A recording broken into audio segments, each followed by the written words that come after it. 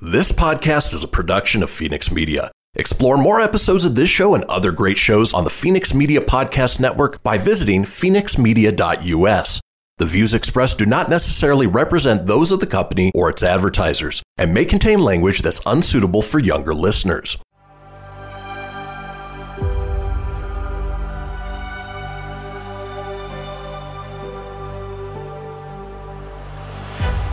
Thank you for tuning in to Silver Age Heroes Radio Theater. I'm your host, Christian Phoenix. Now, growing up as a comic book fan of the 80s and 90s, I've always been fascinated with how storytellers translated these iconic heroes from the page to film, television, and radio. Long before we got the big-budget CGI epics we enjoy today, children gathered around their radios to hear their favorite do-gooders come to life with little more than their imaginations and these broadcasts from a time long forgotten. I invite you to gather around your radio for this presentation of Silver Age Heroes Radio Theater.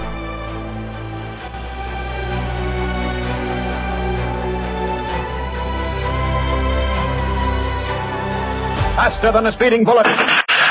More powerful than a locomotive. Able to leap tall buildings at a single bound. Look, up in the sky. It's a bird. It's a plane. It's Superman. Kellogg's Pep. P-E-P, Pep. Kellogg's Pep, the Sunshine Cereal, presents The Adventures of Superman.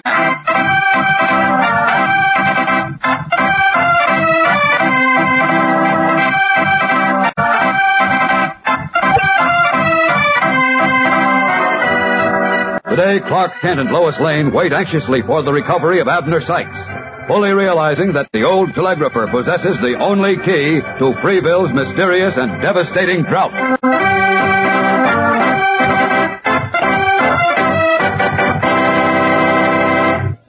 Hello there, gang. This is your pal, Dan McCullough. You know, it's hard to tell who's having the most fun collecting those swell comic buttons in that new series from packages of Kellogg's Pep, the fellas or the girls. Fact is, all you members of the gang are having a whale of a lot of fun, and there's a lot of rivalry to see whether fellas or girls can collect the most different buttons. Oh, it's almost like a race.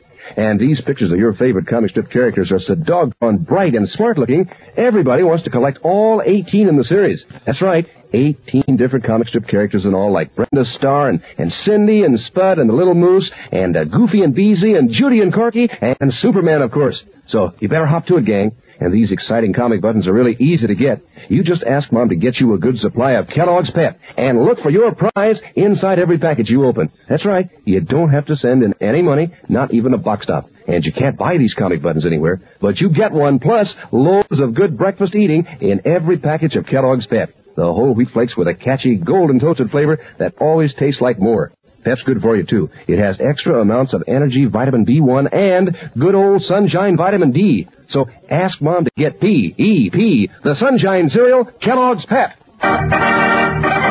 And now, the adventures of Superman. Incredible as it seemed, Clark Kent, who as we know is Superman, was unable down to the suspicion that Uncle Ed Clayton, rabble-rousing ex-governor and senatorial candidate, was somehow responsible for the prolonged drought in the Freeville area, where 300 war veterans who strongly opposed Uncle Ed's un-American tactics had taken homesteads. After a thorough search of the area failed to verify his suspicions, however, Superman was about to admit he had been mistaken. He spotted a fire in a patch of woods on a distant mountain slope.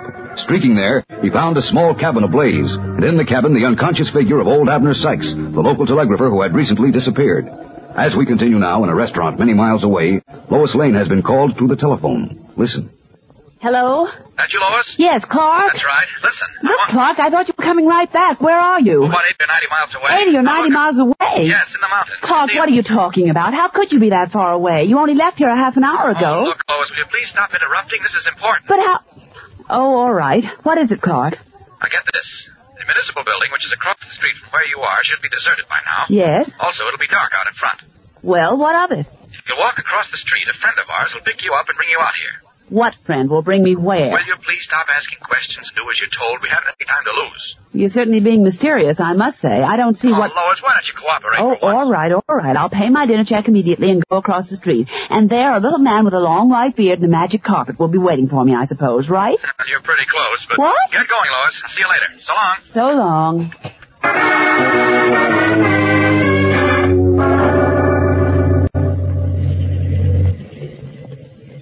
trust Clark Kent to be mysterious.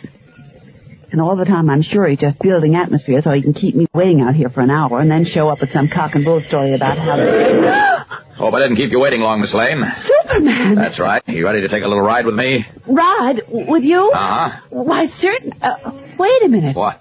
Are you the friend Clark Kent said would call for me? Yes, now if you're ready... Where is Clark? Well... And since when are you running a taxi service for him? Look, Miss Lane, I'm afraid some people across the street have spotted me, and that means there'll be a crowd around us in a moment, so if you're ready, let's get going. Yes, I'm sorry. Yes, of course I'm ready. All right, up with you then. There. Now, up and away!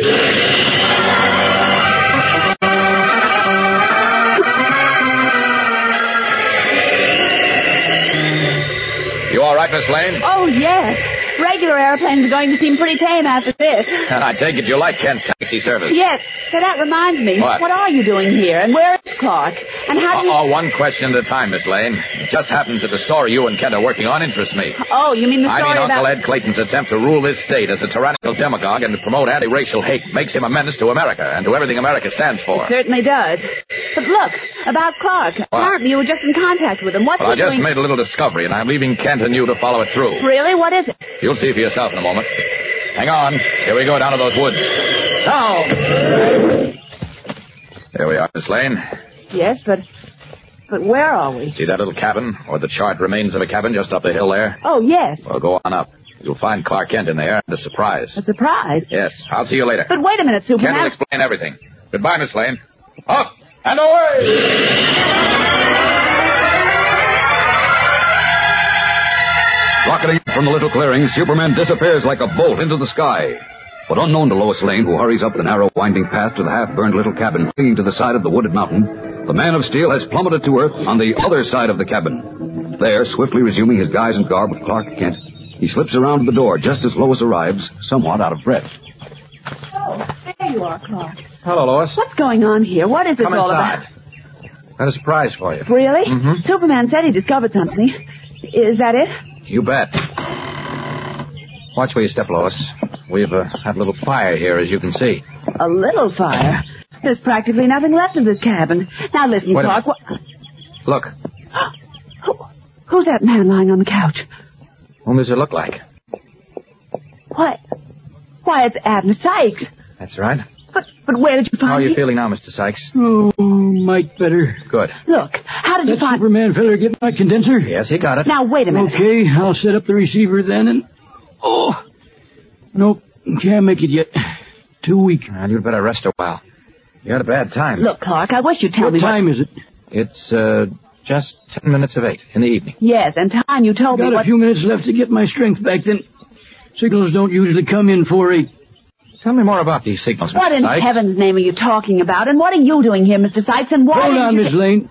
Don't nobody talk to me till I get my strength back. No, but listen. Won't say nothing. Better be quiet, Lois. Just relax for a few minutes. Relax. Good heavens. Of all the maddening people I ever saw. Clark, you've got to tell me. What is all this? What is Mr. Sykes doing in these mountains in a burned-out cabin? Hiding out, for one thing, Lois. But why? And also, And why did he leave Freeville so suddenly the other day? for the reason that you figured. He was afraid the same man or men who shot at him would try again. You mean Uncle Ed Clayton's men? I think so. That right, Mr. Sykes? Ain't ready to talk yet. Well, go on, Clark. You tell me. Why did Clayton's men try to shoot him? Because Mr. Sykes knows something. Something he was going to tell us. And unless I'm very much mistaken, it has something to do with the drought in Freeville. What do you mean? Well, that's what I want Mr. Sykes to tell us. Oh, well, listen, Mr. Sykes. Quiet. Ain't talking yet. Oh, for the love of Mike, how long is Easy, this... Lois. Wait a minute. Now, he did have a pretty rough time. You see, somebody hit him on the head a little while ago, knocked him unconscious, and then set this cabin on fire. Good heavens! Then how did you... Well, I mean, Superman got here just in time to save him and save what's left of this cabin. And he saved my shortwave receiver. That's the important thing. Oh? Are you ready to talk now? Yep. Well, who struck you and set the cabin on fire? The scientist feller. And another one. Who? What scientist fellow? Same one I went to see yesterday about them signals I've been picking up. Feller who works for the county. What signals are you talking about, and why did you... Should have known better than to go to him when Uncle Ed gives out all the jobs in this county. You mean Mr. Clayton was responsible for this last attack on you, too? Yep. But why, Mr. Sykes? Just what is this all about? Dry spell in Freeville. I knew it. All right, keep talking, Mr. Sykes. What about the dry spell? Well, listen, I'm dead wrong. And I'm pretty sure I ain't now, count what happened to me. That dry spell ain't a natural one. It's being caused by some mechanical means. Now we're getting someplace. Keep talking, Mr. Sykes. His eyes gleaming, Clark Kent orders old Abner Sykes to continue talking, while Lois Lane sits by, a look of shocked amazement on her face. What does the old telegrapher mean? In his little half-burned cabin in the mountains, old Abner Sykes has just startled Clark Kent and Lois Lane by saying, Listen, I'm dead wrong. I'm pretty sure I ain't now, because of what happened to me. That dry spell in Freeville ain't a natural one. It's being caused by some mechanical means. What? That's what I thought. Now can you tell us who's doing it, Mr. Sykes? Well, way I got it lined up, Mr. Kent, it's being caused by Uncle Ed Clayton. To bust them war veterans off their homesteads and drive them out of the state. Oh, nonsense. That's what Clark's been saying, but it's too silly for words. No, it isn't, Lois. I told you. Of course it is. How could Uncle Ed Clayton or any other human being cause a drought? Oh, I don't know. Do you, Mr. Sykes? Don't exactly know how yet, but I can prove Uncle Ed's doing it. How? You'll see. What time's it now? It's just 2 minutes to 8. Oh, well, just 2 minutes to go now, then. So I gotta work fast. Where's the condenser that Superman feller brought, eh? I've already installed it in your shortwave set. Okay, then. Here goes. Here goes what? You'll hear in a minute, Miss Lane. Oh, now, look, Clark, I do think this is a lot of nonsense. Quiet, Lois. But, Clark, please, nobody... Lois, be quiet for just a minute. Well, Mr. Sykes? Won't be long now, Mr. Kent. Them signals should be coming in any second. What signal? You'll see. Oh, sure, we'll see. If you ask me, I think Lois, it's all... please. Oh, all right. Get ready, Mr. Kent. Here she comes.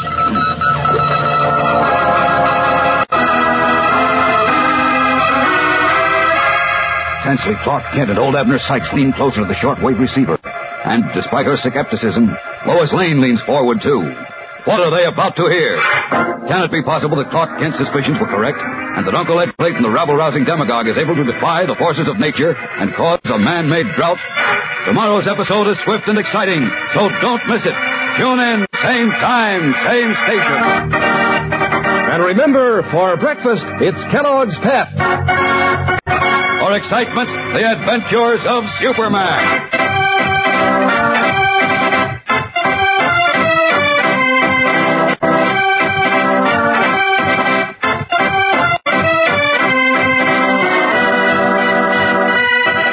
Superman is a copyrighted feature appearing in Superman DC comic magazines and is brought to you Monday through Friday at the same time by Kellogg's Pep, the Sunshine Cereal.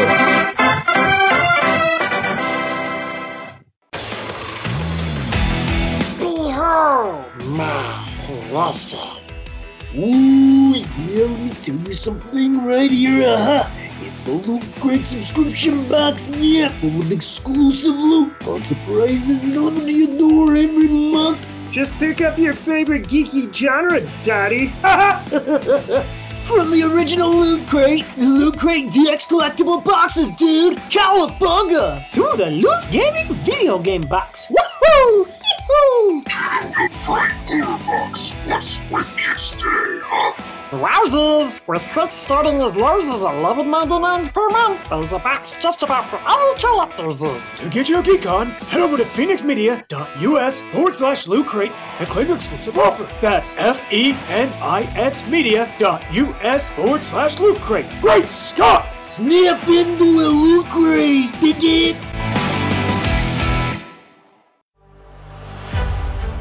You're tuning in to Silver Age Heroes Radio Theater presented by Phoenix Media. Up in the sky, it's a bird, it's a plane. No, it's Superman. Faster than a speeding bullet. More powerful than a locomotive. Able to leap tall buildings at a single bound. Look, up in the sky. It's a bird. It's a plane. It's Superman. Kellogg's Pep. P-E-P, Pep. Kellogg's Pep, the Sunshine Cereal, presents The Adventures of Superman.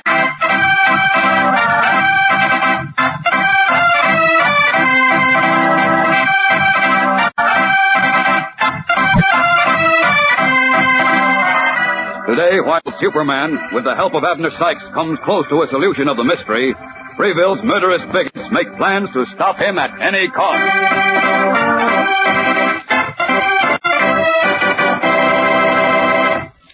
Hello there, gang. This is your pal Dan McCullough. You know, fellas and girls tell me that it's almost like a birthday every time Mother opens a new package of Kellogg's Pep. because not only do you know that you're in for some mighty swell eating, but you also get a brand new bright-colored comic button. It's an exclusive prize from Pep.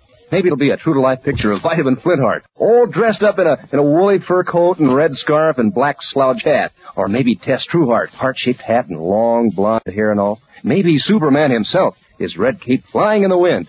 And if it's a duplicate, well, that's even more fun because then you can trade with your pals. So, gang, you better get busy. Just ask Mom to get you a package or two of Kellogg's Pep. That's right, you don't have to send in any money, not even a buck stop.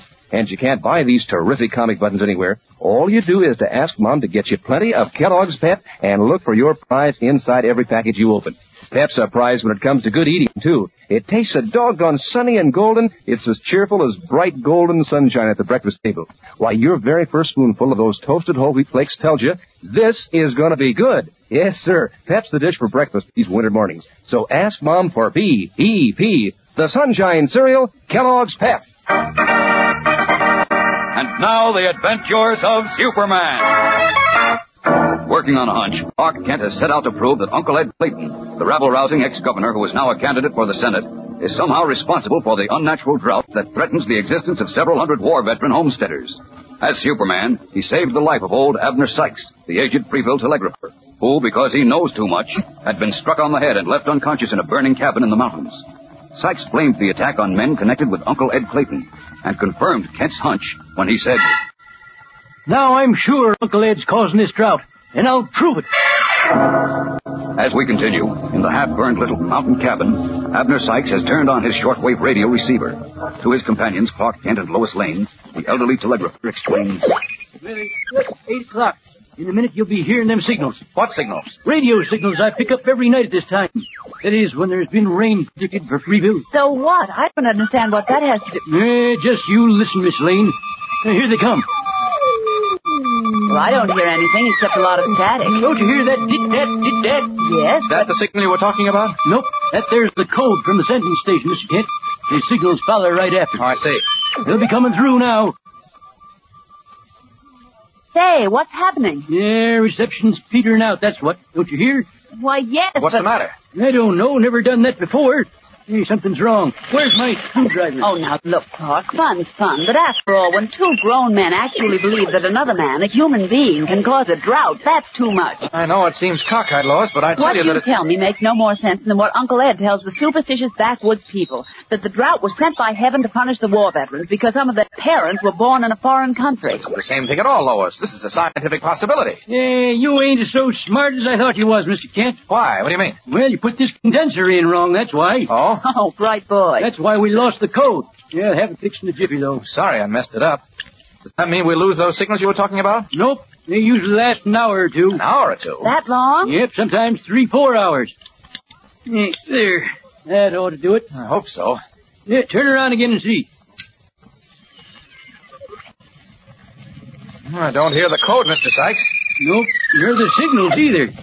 They don't understand it. I believe this is where we came in, Jim. Now, wait. I got an idea.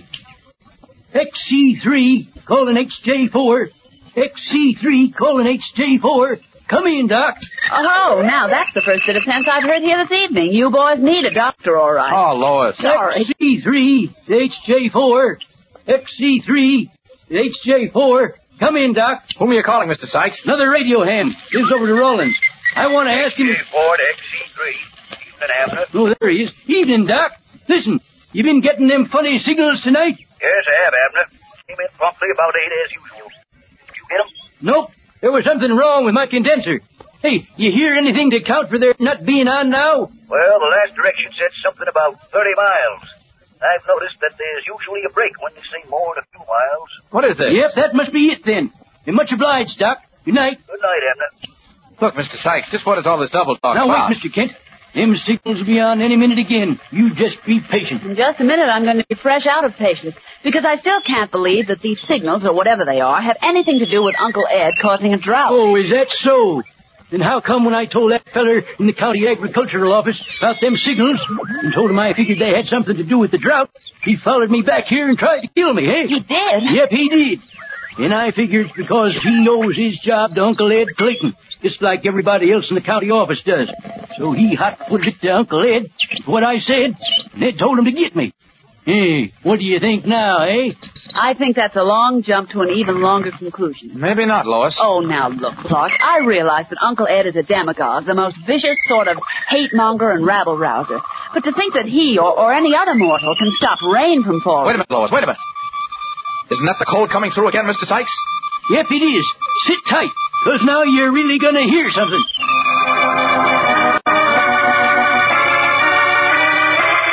Tensely, Clark Kent and old Abner Sykes leaned toward the shortwave loudspeaker, waiting for what the old man called the signals to come through. But meanwhile, in what he refers to as his simple little place, but which is in reality a magnificent colonial mansion set in broad acres overlooking a river, Uncle Ed Clayton sits in his library with Fred Leonard, editor of the Freeville Gazette. Trouble with you, Fred, is that you're a worrier. Maybe, but what if that Jerry Barton fella and the newspaper gal did get away? Why, they can't hurt us none. I'm not so sure, Mr. Clayton. They heard you make that speech at the rally today, you know. So what? They can't prove nothing. Not even that I had anything to do with the boys leading them into that quicksand bog. Anyhow, all I care about is that no-count Abner Sykes being taken care of. You are sure he was taken care of, ain't you, Fred? Well, Clarkson says so, Mr. Clayton. You can depend on him. Well, then, like I say, there ain't nothing to worry about. Why, them war veterans will be busted and pulling up stakes in another couple of weeks, and then we'll have things all our own way again, just the way we always did. I hope you're right. I know I am. And besides... wait till I answer the phone. Ed Clayton speaking. Oh? Oh, yes, Homer. Huh? What's that? Give me that again. What's the matter? Just a minute, Fred. You sure about that, Homer? You did, huh? Okay. Good thing you called me. Right, bye. What is it, Mr. Clayton? What is it? Well, just you listen to this. That old coot Abner Sykes ain't no more dead than we are. What? That's right, son. Homer just heard him talk on his shortwave radio transmitter. But that's impossible. Clarkson lied, consarn him, and he'll pay for this. That don't matter right now. Them two Daily Planet reporters, Clark Kent and Miss Lane, are still around, and they're friendly with Ab Sykes. I know they are. So what you gotta do, Fred, is personally see to it that old Abner don't tell them what he knows. Understand? You mean you want... I mean you gotta take care of Ab Sykes yourself, tonight. But, Governor... Don't give me no but, son. Abner's out to that cabin of his right now. Now, you get in your car with Hank and drive out there lickety-split, and when you get there, well, you know what to do. I know what to do, Mr. Clayton. Good. And just in case them Daily Planet reporters is out there with Abner... well, just make sure they stay there. Forever.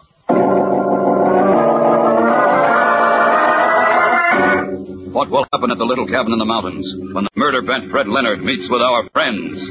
In Abner Sykes' little mountain cabin, the old telegrapher and Clark Kent are listening tensely to voices issuing from the loudspeaker of the shortwave radio. Even Lois Lane, who has been skeptical, is interested. Hey, listen, Mr. Kent. I think them signals about to commence again. I'm listening. About 6 miles south-southwest of K, over. You hear that? 6 miles south-southwest of K, over. 6 miles south. What does that mean, Clark? Not quite sure, Lois, but I think... And sharp 3 miles north, and watch Drifton just off east, over. 3 miles north, then Drifton east. Any more? Over. Oh, quiet, Lois, please. That's all for now. Check from pass, over and out. Right, we'll check further from pass, over and out. What gibberish. K-R, pass. I wonder... Well, might as well turn it off. Won't be no more signals for a while. You wonder what, Clark? About all those peculiar directions. Tell me, Mr. Sykes, do you know of any, towns or mountains or something in this section which begin with K and R? K and R? Uh-huh. I know there's a Rawlings, Clark. Say, that's right. It's not far from Freeville. Yep, and there's a Kennicott Junction, about 30 miles north of here. Good. And pass. That might refer to a mountain pass. Might be Good Time Pass, top of Mount Peel. Good. I think I've got the answer. Really? What is it? No time to explain now. I gotta move fast. You two stay here. Where are you going, Clark? Got a little job to do. I won't be long. You wait here. Hurrying from the little cabin, Clark Kent stops in the darkness and swiftly resumes his true identity of Superman. Then, if I'm right, I'll have the answer to the drought tonight. Up, up, and away!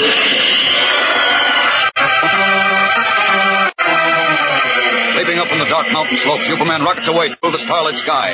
And in his haste, he does not look backward to the half-hidden rutted road climbing to Abner Sykes' cabin, on which, at this moment, a car containing 2 armed men is toiling up the slope. Uncle Ed the demagogue has ordered Fred Leonard to do away with old Abner tonight, and to do likewise to any Daily Planet reporter found with him. What will happen to old Abner and to Lois Lane as Superman speaks farther and farther away? And what will the Man of Steel discover on his meteoric flight? Monday's suspenseful climax is full of thrills and surprises, fellows and girls, so don't fail to be with us. Tune in Monday, same time, same station. And remember, for breakfast, it's Kellogg's Pep. For excitement, the adventures of Superman.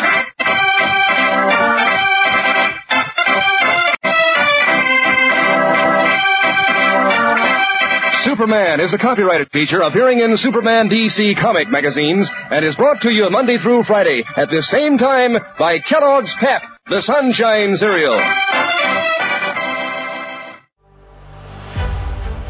You're tuning in to Silver Age Heroes Radio Theater presented by Phoenix Media. Up in the sky, it's a bird, it's a plane. No, it's Superman. Faster than a speeding bullet. More powerful than a locomotive. Able to leap tall buildings at a single bound. Look, up in the sky. It's a bird. It's a plane. It's Superman. Kellogg's Pep. P-E-P, Pep. Kellogg's Pep, the Sunshine Cereal, presents The Adventures of Superman.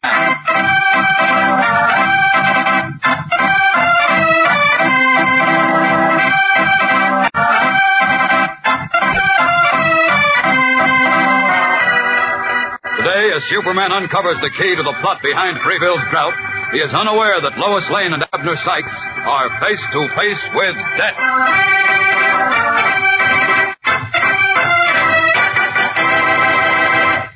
Hello there, gang. This is your pal Dan McCullough.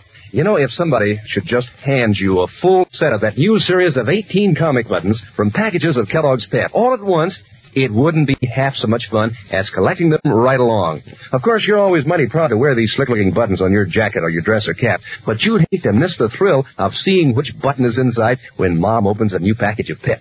And you'd sort of feel out of it if you couldn't trade duplicates with your pals and sort of race with them to see who can collect the most different buttons. Yes, sir, it's loads more fun to collect these Pep comic buttons one by one. Brenda Starr and Goofy and Beezy and Superman and all the rest.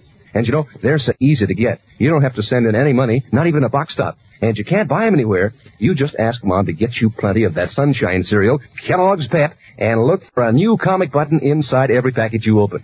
And look for some mighty terrific eating, too, because these good whole wheat flakes are loaded with catchy sunshine flavor that invites you right back for more, which is a mighty good thing because Pep's so good for you, with added energy vitamin B1 plus good old sunshine vitamin D that helps build strong bones and teeth.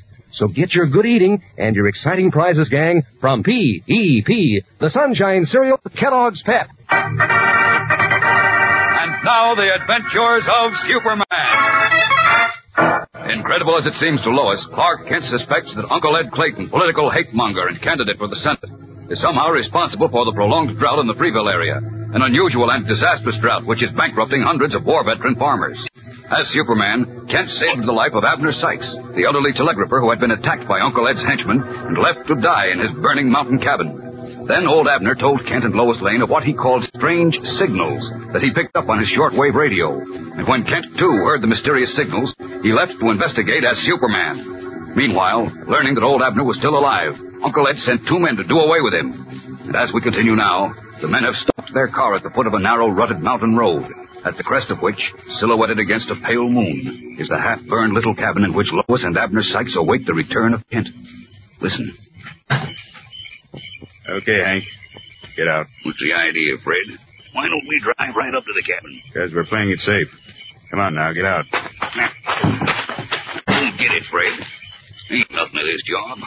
Ain't nobody but that old coot Abner Sykes up to the cabin. Can't tell. Those reporters might be with him. What reporters? Those 2 from Metropolis. Clark Kent and the Lane girl. Oh, them. Well, if they are there, we'll take care of them, too. Right. Don't walk so far out on the road. Moon shining down on it. They might look down from the cabin and see us. Not much chance of that. Ain't much moon. We're not taking any chances. This job was messed up once today. Uncle Ed won't like it if it's messed up again. It won't be. Not with me on the job. That's what you said this afternoon. You were going to get rid of the Lane girl and that war veteran, Jerry Barton. I know. Look, I can't figure that out, Fred. Why, Charlie and me walked them almost up the quicksand bog and made them keep going. I just can't figure out how they come to be still alive. They must have messed it up somehow. That's why Uncle Ed told me to handle this business tonight. Hold it, Hank. What's the matter? Somebody just opened the door of the cabin. You see? Yeah. Hey, it's a gal. Uh-huh. Can't be sure from here, but I think it's that reporter. It is, huh? Well, just step out of the way, Fred. I'll take care of her right now. Put your rifle down, you fool. Why, I can't miss her from here. Put the gun down, I said. You want to warn old Abner and maybe that other reporter, Kent, that we're here? Oh, yeah. Yeah, I guess you're right. I know I am. Don't move now. She's looking around. Maybe she heard the car pull up. No, I don't think so. She went back from the cabin. Come on, Hank. Okay. But watch your step. I don't want her to hear us until we open the cabin door and walk in.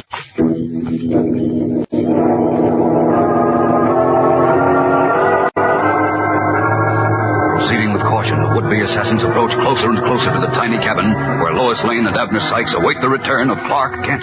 But meanwhile, having searched over Rawlings and Kennecott Junction, the two locations identified in the mysterious shortwave radio signals, Kent, as Superman, is now stationed in a rugged, windy pass atop Mount Peel, the loftiest range in the area, about 60 miles from Abner Sykes' cabin.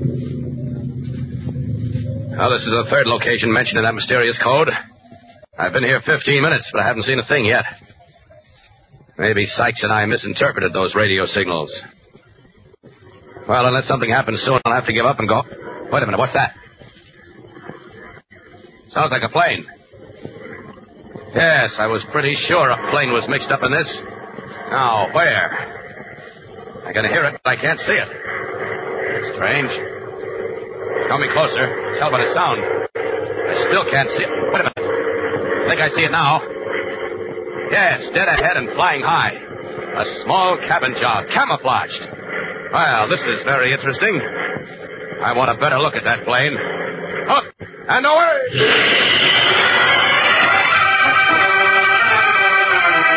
Leaping high from the mountain pass, Superman streaks toward the small camouflage cabin plane which cruises through the dark sky. Then, checking his meteoric flight above the plane, the Man of Steel hovers closely above it, unseen, his keen eyes probing the hull of the ship to observe the two men in the cabin, his amazingly acute hearing attuned to their conversation.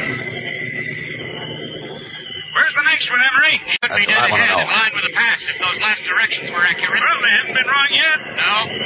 There it is. A little above and off to the left. See it, Carson? Yeah, I see it. Get ready. All set. Okay, here we go, then. Now, where are they going? I don't see... Oh, think I get it. Well, I guess I'll just follow them for a while. Away!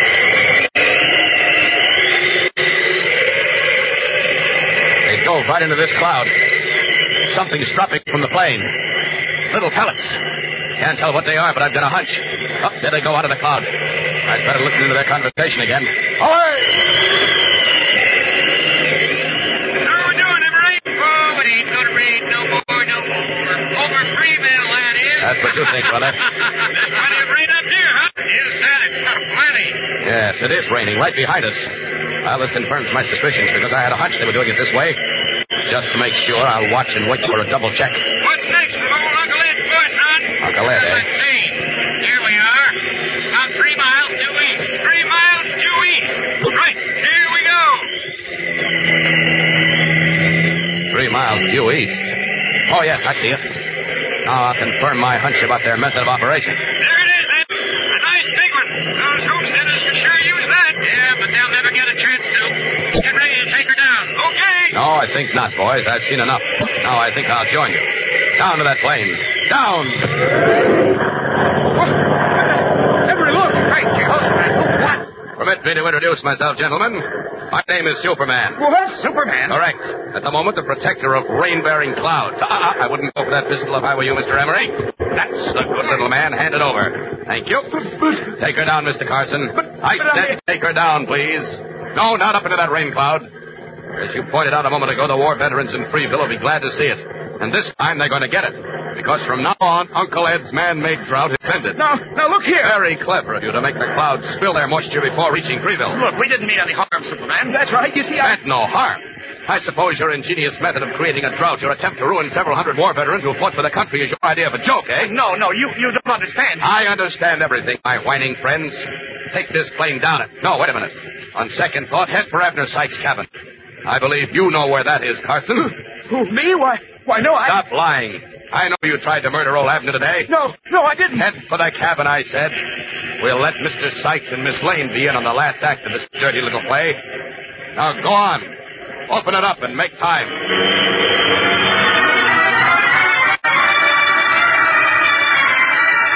Grimly, Superman directs the two trembling henchmen of Uncle Ed Clayton toward Abner Sykes' little cabin, 50 miles away, where, at this moment, Lois Lane and the elderly telegrapher are in deadly peril. In Abner Sykes' little cabin, Lois Lane has begun to be worried over the absence of Clark Kent. Returning from the door, she said to the old telegrapher, I'm worried, Mr. Sykes. I can't understand where Clark is. The way I sized Mr. Kent up, he's a mighty smart young fella, Miss Lane. You don't have to worry none about him. But how could he investigate those radio signals at night and in these mountains? I don't know, but like I say, I reckon he's smart enough to look out for himself. Well, maybe. But just the same, I can't help being worried. And if he doesn't come back right away, I'm going out to look for him. Who's that? That must be Clark now. No, Miss Lane, it isn't Kent at all. Hey, what in tarnation? Good heavens. Put your hands up, Abner. Mr. Leonard. Yep, and Uncle Ed's no-count man, Charlie. Now, look here, you two. Up, Abner. What do you two want? Why are you pointing those guns at us? Can't you guess, Miss Lane? Why, no. Well, this is really the end of the trail for you, Miss Lane. And for Abner Sykes, too. Oh, no. Get set to let him have it, Hank.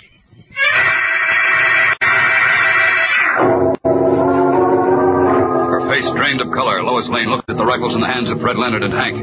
Rifles that are pointed steadily at her and Abner Sykes. Superman, hardly 50 miles away, could cover the distance to the cabin with the speed of light. But at present, unaware of his friend's peril, the Man of Steel is in a plane, which will require several minutes to reach the little mountain cabin. So what will happen to Lois and old Abner? We'll find that out tomorrow, gang, as well as just what is the secret method of preventing rainfall discovered by Superman. So don't fail to be with us then. Tune in tomorrow, same time, same station. And remember, for breakfast, it's Kellogg's Pep. For excitement, the adventures of Superman.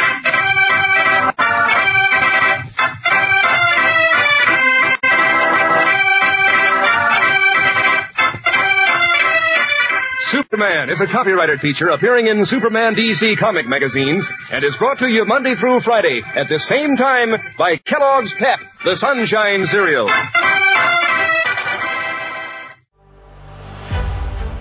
You're tuning in to Silver Age Heroes Radio Theater presented by Phoenix Media.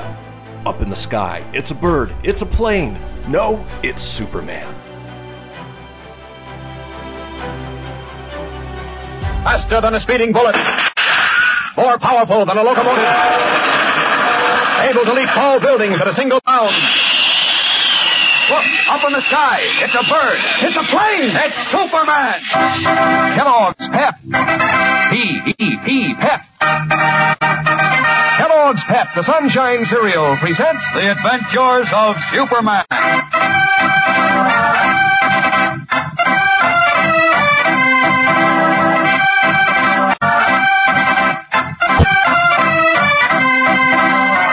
Today, as Superman exposes the bigoted Ed Clayton and saves Freeville from inevitable deterioration, alarming news awaits his return to Metropolis.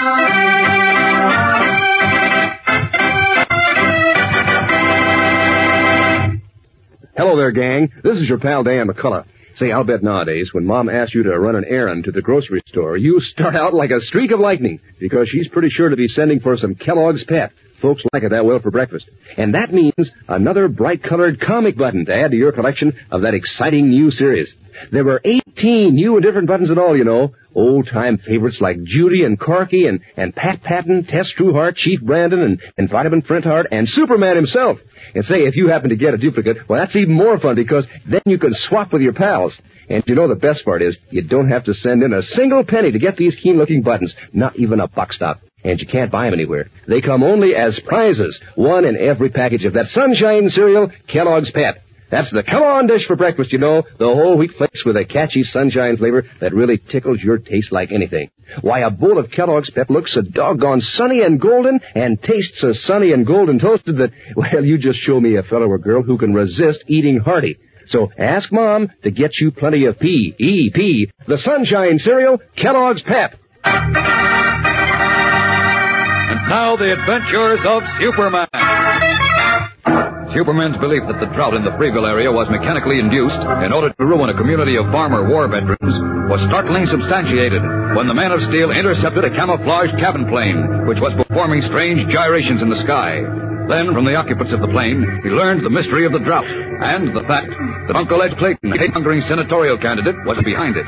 But at the same time, unknown to Superman, Lois Lane and Abner Sykes were waiting for him in the old telegraphist mountain cabin, or in grave danger from two of Uncle Ed's henchmen. And as we continue now, Superman is in the camouflaged plane with the two captured pilots, heading toward the cabin some 40 miles away. Suddenly, topping a tall ridge, the Man of Steel's X-ray vision pierces the dark miles ahead and reveals a shocking scene. Listen. Great Scott. Two men aiming rifles at Lois and Mr. Sykes. Out! And away!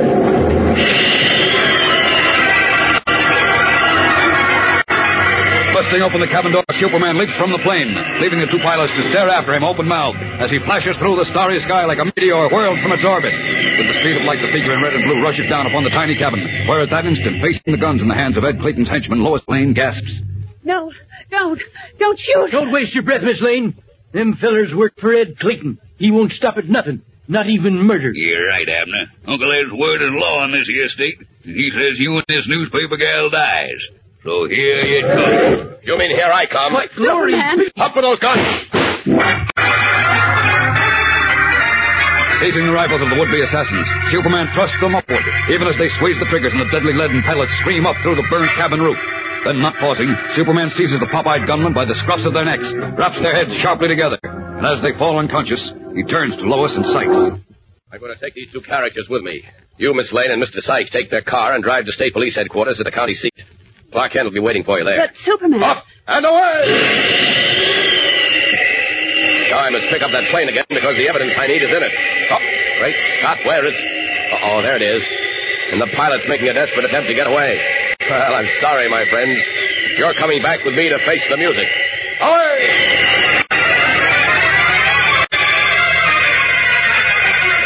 Zooming down on the fleeing plane, Superman dumps the two unconscious would-be assassins in with the now panicky flyers. Then, grasping the plane's landing gear, he propels the aircraft with the speed of light toward the county airport. And a few minutes later, he delivers all four of Clayton's men to the state police. Meanwhile, in the sumptuous library of his palatial mansion on the river, Clayton is listening to startling news on his telephone. What? Rain? In Freeville? Why, that can't be. I can't understand it. You don't have to tell me the rain will save them veterans. I know that too well. Yeah, you darn tootin', I'll see about it. And right this minute. Something went wrong, but I'm gonna... I'm afraid you won't do anything about it, Mr. Clayton. What? Look, I'll call you back later, Homer. Bye. Well, if it ain't my old friend, Mr. Kent. Mighty nice of you to drop in on me, sir. I don't think you'll feel the same way about that when you hear why. Well, if it isn't Miss Lane and my old friend Major Renshaw of the state police. Hello, Mr. Clayton. We've come here to... Why, nothing makes me so happy as to have my good friends around me. You know, that's one of the blessings of these fine old United States. A man can get together with his friends in peace and freedom. You can skip the flag waving, Clayton. Yes, Mr. Clayton. You can let your hair down now. You sure are amusing people. Yes, sirree.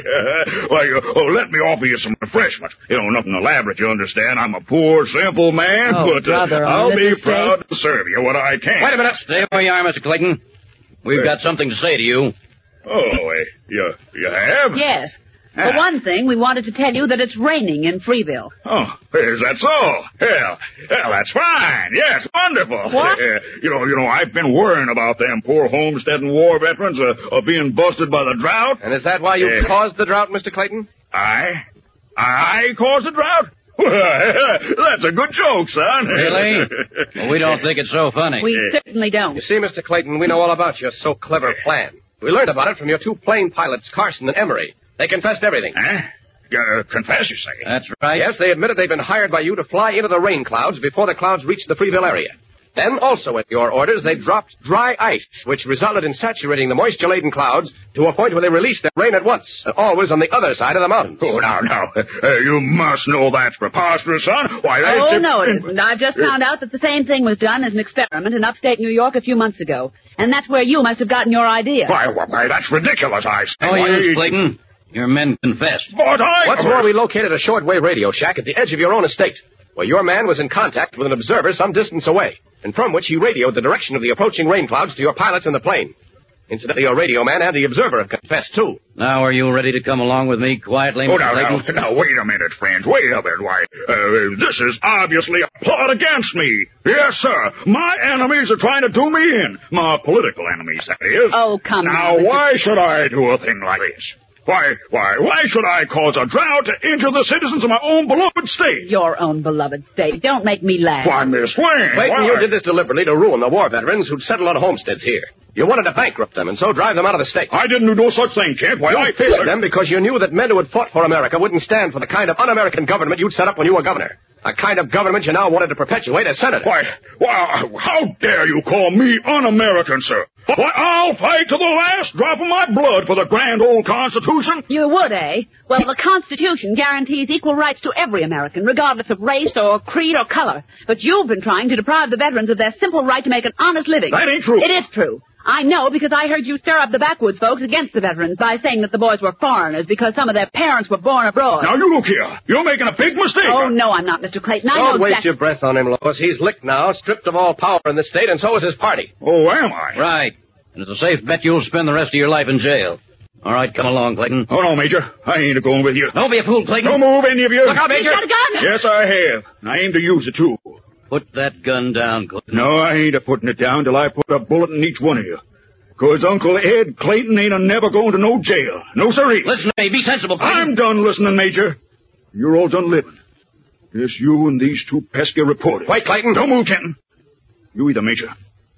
Now, permit me to say goodbye, brother Americans.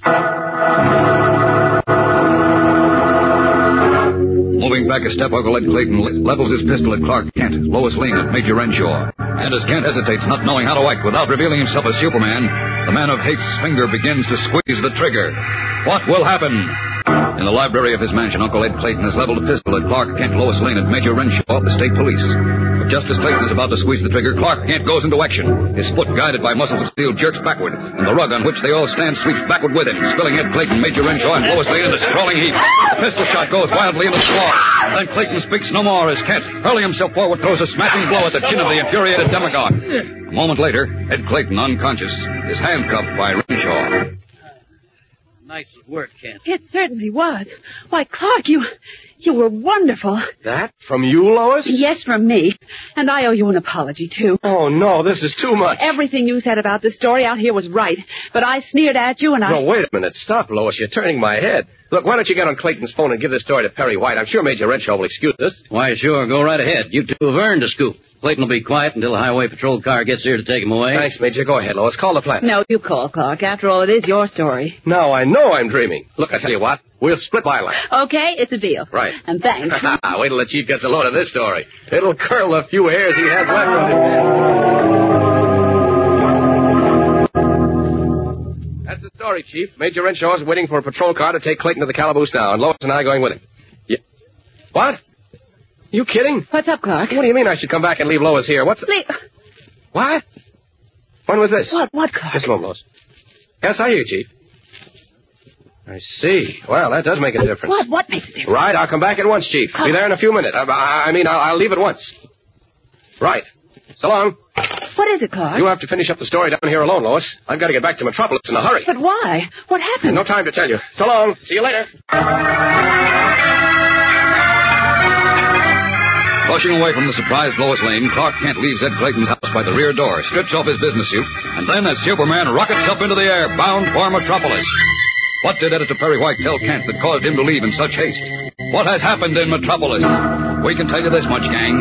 Superman and you are in for the surprise of your lives tomorrow when the Man of Steel confronts one of the most baffling adventures of his entire career. So whatever you do, don't fail to hear tomorrow's episode.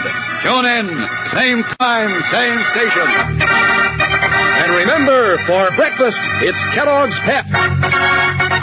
For excitement, the adventures of Superman.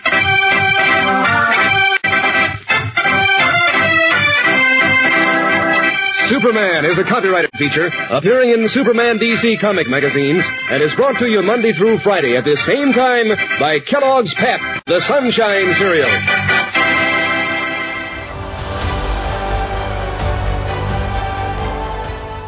Get this and previous episodes of Silver Age Heroes Radio Theater wherever you get podcasts or by visiting phoenixmedia.us/Silver Age Heroes.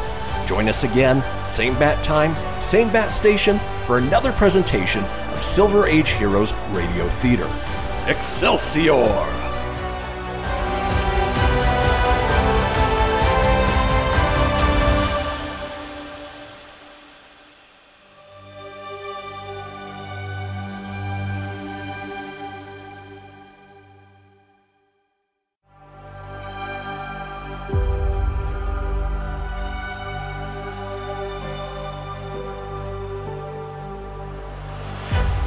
Thank you for tuning in to Silver Age Heroes Radio Theater. I'm your host, Christian Phoenix. Now, growing up as a comic book fan of the 80s and 90s, I've always been fascinated with how storytellers translated these iconic heroes from the page to film, television, and radio. Long before we got the big-budget CGI epics we enjoy today, children gathered around their radios to hear their favorite do-gooders come to life with little more than their imaginations and these broadcasts from a time long forgotten. I invite you to gather around your radio for this presentation of Silver Age Heroes Radio Theater.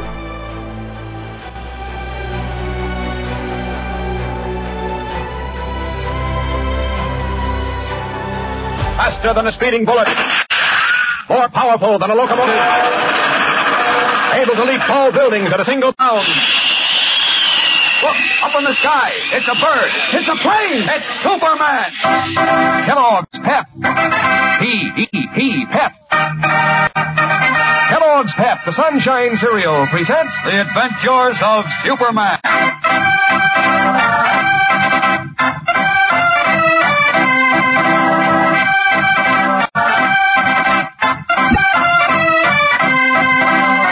Today, Clark Kent and his friends Batman and Robin are shocked by a startling revelation that leads to an incredible mystery.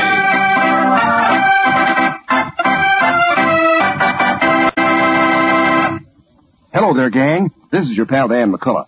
You know, those comic buttons you're all collecting in the new series from packages of Kellogg's Pep sure do make a hit when you wear them pinned on your jacket or your dress or cap. They show up so clear and bright that, well, folks take a second look. And no wonder. The pictures of your favorite comic strip characters are true to life. They're straight from the funny papers. You know Vitamin Flintheart by his fuzzy fur coat and that slouch hat, and Brenda Starr by her long, wavy red hair. And Superman by his red insignia and cape flying in the wind. And all the others in this new series have 18 different buttons.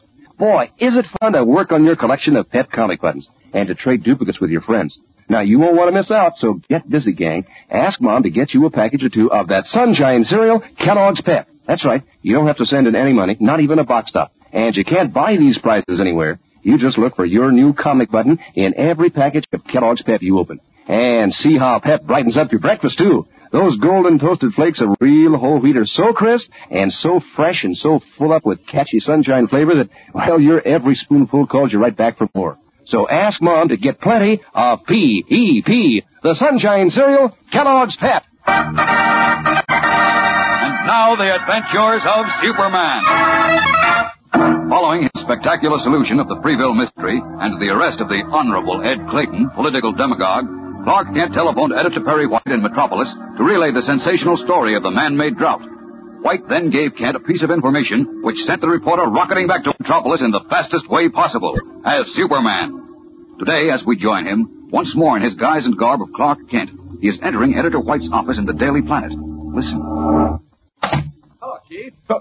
Great Caesar's ghost. Kent. Well, that's right, but why the surprise? Well, how did you get here so soon? What difference does that make? Difference? Why, I was just talking with you on the... Oh, forget that for the moment. What's going on here, Chief? I wish I knew. Look, you're not sick, are you? No, I'm not sick. Well, then what is the matter with you? You tell me that something terrific is going on and you need me here at once. When I get here, you make noises like an expiring fish. Kent, I always said it was impossible. But maybe you are at that. Maybe I'm what? Will you please tell me what you're talking about? Yes, I'll tell you. But you tell me something first, will you? Well, certainly. What do you want to know? Now, look. I talked to you on the telephone only a few minutes ago, right? Yes, but what? At that time, you were in Freeville, 1,500 miles away. Well, so you could get from Freeville, to Metropolis, a distance of 1,500 miles in 10 minutes, unless you are Superman. No, wait. Now, can you explain? Wait a minute, Chief. How do you know I called you from, Freeville? Well, didn't you? Did I say so? Well, of course you did. And you're not going to get out of it anyway. Hey, wait a minute. What's the matter? Now that you mention it, I don't remember that you did say you were calling from Freeville. Oh? So that's the answer, huh? You were right here in Metropolis when you called me. It'll be right around the corner, huh? Well, all I can say, Chief, is that you're pretty sharp. Yeah, sharp as a butter knife. Boy, I ought to have my head examined for thinking, even for a second, that you could be Superman. Oh, not at all, Chief. Why do you... Oh, skip it. Yeah. Where's Lois? Didn't you come back with you? No, she stayed in Freeville to cover Ed Clayton's trial in the special election for senator. Good. Say, now, look, will you please tell me what terrific something has been going on here that required my immediate presence? No, Pat. Well, frankly, I don't know much about it, Ken. You don't know that Inspector Henderson called about an hour ago and asked for you. Oh, really? What's up? Well, I tell you, I don't know.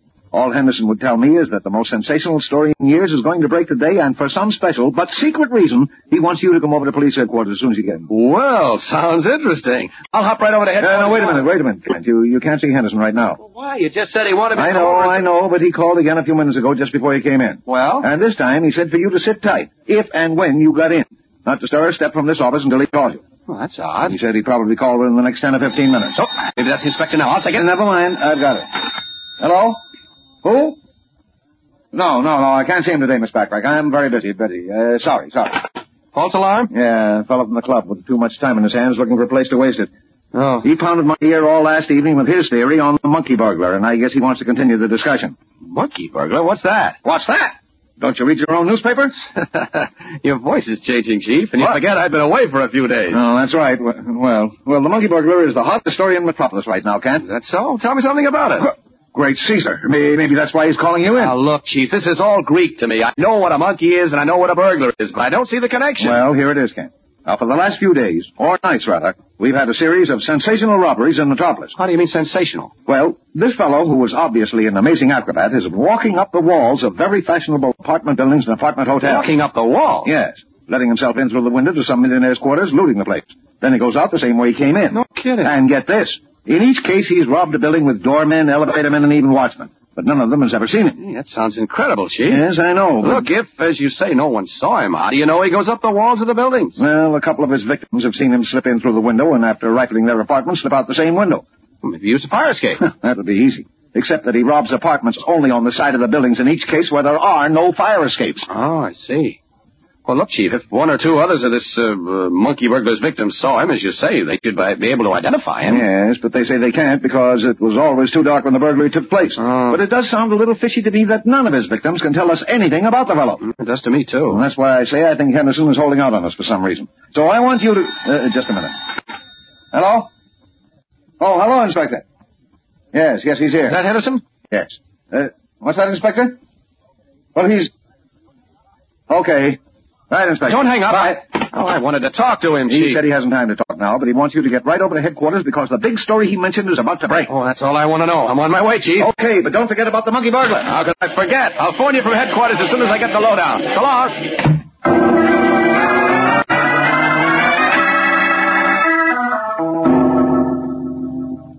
Of course, you know, Inspector, you've got both Perry White and me sitting on tacks. What is this terrific story you're going to let me in on? You'll see, Kent. And you'll agree it's terrific. Why, in all my years on the force, I've never seen or heard of anything like this. This gets better and better. No, it gets worse and worse. What do you mean? You know, a police officer isn't easily shocked, Kent. Especially when he's been on the force as long as I have. Oh, I know, but what... But I'm shocked now. Shocked to my very toes. Shocked about what? Will you, for heaven's sake, please tell me what this is all about, Inspector? All right, here it is. Kent, I know who the monkey burglar is. You do? Yes. And that's what's shocked me so. Really? Well, I'd like to see this combination. Monkey, acrobat, and magician. Who is he? You'll see him. He's on his way here now. Ought to be here any minute, in fact. Hey, I don't get it, Inspector. You ought to be taking a death to catch this fellow. But instead, you look as if you've been forced to lock up your own son or nephew or... Well, it's almost that bad. What? Yeah. Oh, just a minute, Kent. Yes? Healy, Inspector. He's here. Should I bring him in? Yeah. Yeah, bring him right in, Healy. Right, sir. Here comes our monkey burglar now. You really got me curious, Inspector. I can hardly wait to see this phenomenon. Well, hang on to your hat, Kent. Because in just a few seconds, you're going to get the shock of your life.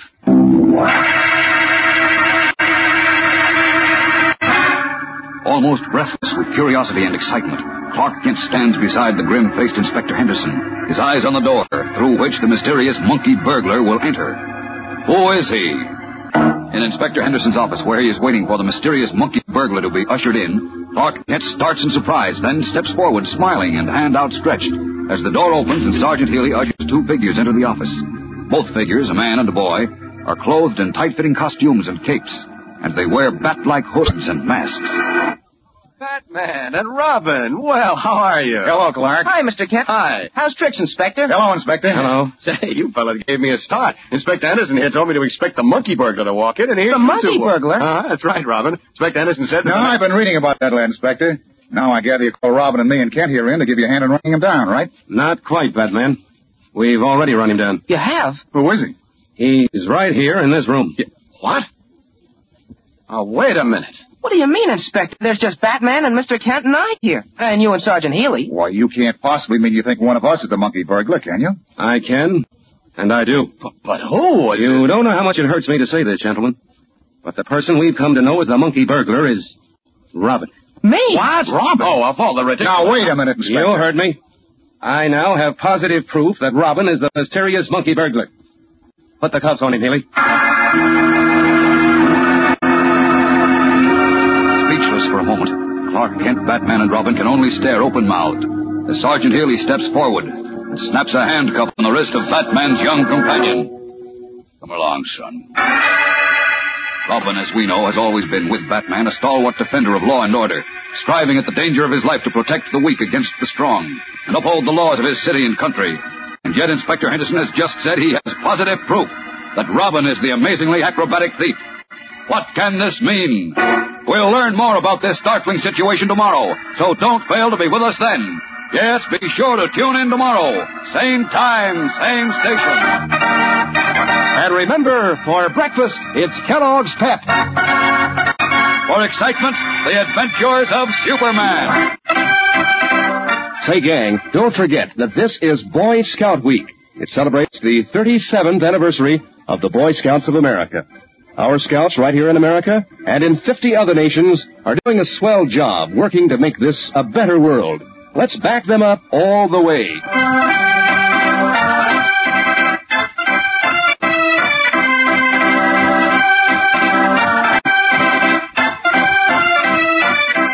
Superman is a copyrighted feature appearing in Superman DC comic magazines and is brought to you Monday through Friday at the same time by Kellogg's Pep, the Sunshine Cereal.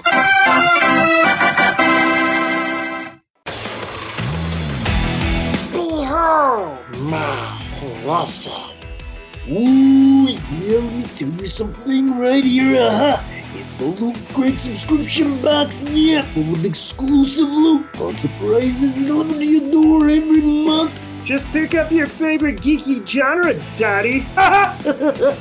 From the original Loot Crate, the Loot Crate DX collectible boxes, dude! Cowabunga! To the Loot Gaming video game box. Woohoo! Yee-hoo! Loot Crate horror box. What's with kids today, huh? Wowzers! With crates starting as low as $11.99 per month, there's a box just about for all collectors. To get your geek on, head over to phoenixmedia.us/Loot Crate and claim your exclusive offer. That's FENIXmedia.us/Loot Crate. Great Scott! Snap into a Loot Crate, dig it?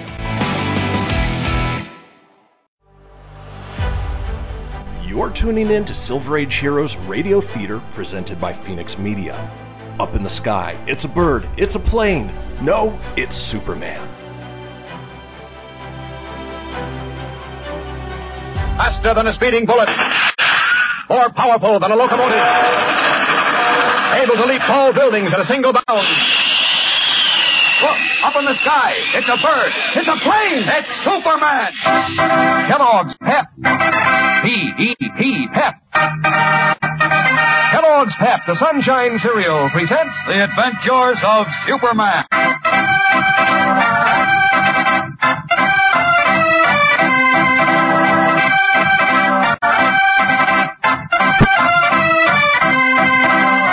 Today, Clark Kent and Batman feel secure that Robin has an alibi. only to realize that their young friend is not free to account for his past activity.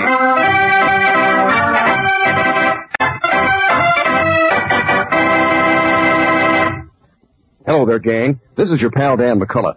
You know, this business of collecting comic buttons in that new series from Packages of Kellogg's Pep is one game where the girls have just as much chance to win out as the fellas. Of course, that makes for a race that's mighty exciting fun. And it's fun that'll last, too, for a long, long time. Because no sooner do you have a new button when Mom opens a new package of Pep, then you're looking forward to getting another one. Or if you happen to get a duplicate, well, that's even more fun because then you can shop around among your friends and see who has a Pep comic button to swap with you. Yes, sir, you'll want the fun of collecting all 18 comic strip characters in this new series. Tess Trueheart and Chief Brandon and Superman and all the rest. So, gang, hop to it. Keep working on your collection. And remember that you don't have to send in any money, not even a box stop. And you can't buy these Pep comic buttons anywhere, but you'll find your exclusive prize every time you open a package of Kellogg's Pep, the Sunshine cereal. That's Pep, the whole wheat flakes that taste so crisp and golden and delicious on a frosty morning that, well, you get a good start on a good day. Believe me, nobody wants to resist this golden toasted breakfast cereal. It's super delicious. So remind Mom to get you plenty of P, the Sunshine cereal, Kellogg's Pep. And now the adventures of Superman. When Police Inspector Henderson called Clark Kent, he told the reporter that a sensational story was about to break and asked him to hurry over to police headquarters at once. There, Henderson announced that he now knew the identity of the mysterious thief whom newspapers had nicknamed the Monkey Burglar, an amazing acrobat who scaled the outside walls of fashionable apartment buildings and robbed the wealthy occupants. After advising Kent to prepare for a shot, Henderson opened his office door and admitted the famous Batman and Robin, his young companion. Then the inspector stunned his visitors by pointing a stern finger at Robin and saying, Gentlemen, I have positive proof that Robin, Batman's companion, is the thief we know as the Monkey Burglar. As we continue now, Kent, Batman, and Robin stand in speechless astonishment as Sergeant Healy at Henderson's command steps forward and snaps a handcuff on Robin's wrist. Then Batman finds his voice. Wait a minute. Have you lost your mind, Inspector? Certainly not, Batman. I know. You must have. How can you say that Robin is the Monkey Burglar? Why, of all the... Take it easy, Batman. He's probably kidding. No, I'm kidding. not. What a joke. Excuse me if I don't laugh. I'm not joking, Robin. You're not. Cut it out, Inspector. This has gone far I tell you, I'm not joking. I know Robin is the mysterious monkey burglar, and I can prove it. Nonsense. Yeah? I only wish it were nonsense, Ken. Well, now, look, you As can't... I told you before, finding this out about Robin was one of the greatest shocks of my life. Look, Inspector, a joke's a joke. But this one's gone far enough. Take those handcuffs off, Healy. Go ahead. Take them off for a few minutes. Yeah, please do. They bore me. Now, wait outside, Healy, please. Right. All right. Now that you've had your little fun, Inspector, will you please tell me seriously why you got us all down here? Yes, I haven't time for tomfoolery. There's plenty Will you fellas please get wise to the fact that I'm dead serious? Robin is the monkey burglar. And somebody's a monkey's uncle. Why, Robin? I have definite proof that he's a young acrobat who's been making the whole police force look like monkey? Well, go ahead and laugh. You can't laugh Robin out of this rap. Now, wait, Inspector. Why do you accuse Robin? Because he was seen by a couple of his victims. And they're on their way down here to identify him now. Identify him? Why, Who are they? Well, one of them is Nelson Spaulding, the banker, who was in bed when Robin came in through the window of his 20th floor apartment. 20th floor apartment? That's right, Kent. The boy apparently scaled the side wall, picking handholds in the stone and using his rope on the ledges to climb 20 stories. Pretty neat, huh? Bet you didn't think it was in me. Oh, cut the comedy, Robin. Go on, Inspector. Well, the moon was shining into the room, so Spaulding managed to get a good look at the prowler. And he said it was Robin? No, but he said the monkey burglar was a youngster about 5 feet tall, weighing about 110 pounds. Hey, those are my measurements, but exactly. What else? He was wearing a skin-tight costume and tight red jacket. And a bat-like hood and half-mask. Also, he carried a rope. Well, that's an accurate description of Robin, all right. Certainly is, Batman. Oh, yes. And Spaulding said the robber was armed. Oh, now, wait a minute. I never carried a gun in my life. Of course not. That makes it obvious that somebody was impersonating Robin, Inspector. Sure it does. Oh, no, it doesn't. Can you find me another youngster in Metropolis exactly Robin's size who is also an amazing acrobat and rope expert? Well, it's possible. Yeah? And you gotta show me. Now, here's what Roger Hartley, another victim, told us. Hartley, the steel magnate? That's right. He says the young prowler locked him in a closet before he rifled the apartment.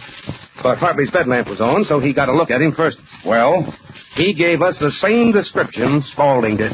Great Scott. But it wasn't me. What? Of course it wasn't Robin. Look, Inspector, this is ridiculous. Now, you've known Robin a long time, and you know he's always been on the side of law and order. I know he used to be, Kent. Well, but he's not anymore. Oh. And I've got the facts to prove it. What facts? Just that two men say they saw the burglars. Well, they're highly reputable men, and... Well, that's all of the better. When you bring Robin face to face with them, I'll bet you a new suit of clothes they say that Robin isn't the monkey bird. Okay, Batman. I'll take that bet. As soon as Spaulding and Hartley get... Oh, just a minute. Yeah? Oh, they are, huh? Yeah. Okay, we'll be right there.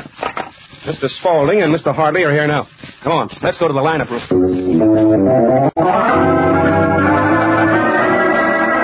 Leaving his office, Inspector Henderson motions to Sergeant Haley to fall in beside Robin.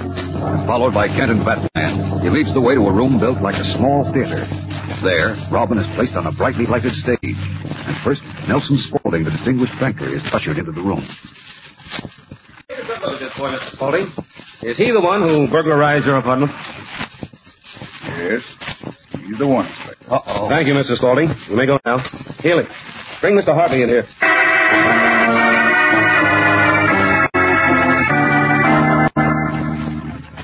Look at this boy carefully, Mr. Hartley.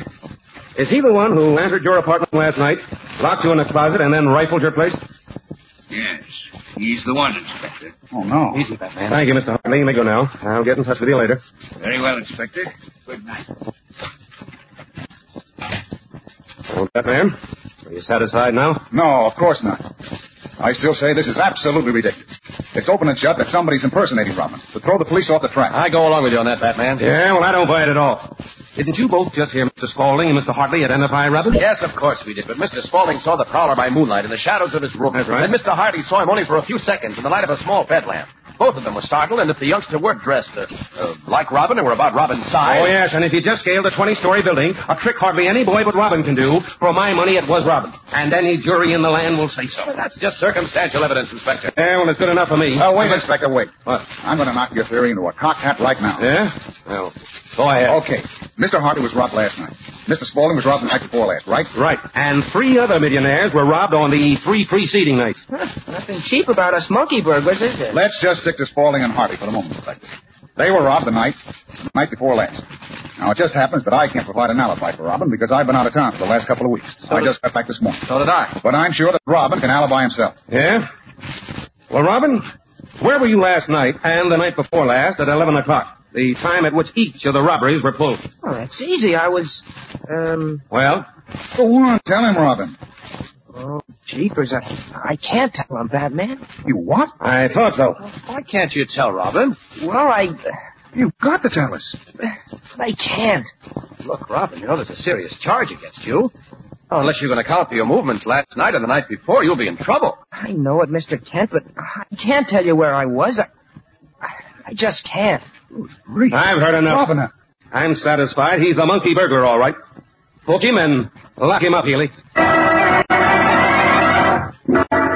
Stricken, Batman and Clark Kent can only stand helplessly by as Robin, his face pale, is led away by Sergeant Healy. Why did Robin refuse to account for his whereabouts on the nights of the robberies? Can he be the monkey burglar? Formally charged with being the daring monkey burglar, Robin has been fingerprinted and locked in a cell in the juvenile quarters of the city jail. Now, an hour later, Batman and Clark Kent are permitted to visit him, and we join them in his cell. Why wouldn't you tell Inspector Henderson what you did last night and the night before? You ought to know that, Batman. I ought to know. What do you mean, Robin? I can't tell you, Mr. Kent. I forgot I can tell you, because you know who I am. I know. Oh, you mean that you're Dick Grayson? Sure. Oh, I think I get it now. You see, I went to the movies with Jim Olsen last night, and then stayed at his house overnight. Uh-huh. And the night before, I was at Charlie Singh's house. His father is the chemist at the health department, you know. He was helping us with our chemistry lessons. Oh, so that's it. Sure. Neither Jimmy nor Charlie Singh know I'm Robin. They only know me as Dick Grayson. So they can't provide an alibi for me. Unless I reveal to them and to the whole world that Dick Grayson and Robin are one and the same. Uh-oh. And of course I can't do that. No, you can't. But we can't let you go to jail either for crimes you didn't commit. What do you suggest we do, Clark? You got me, Batman. This is one of the toughest problems I've ever faced.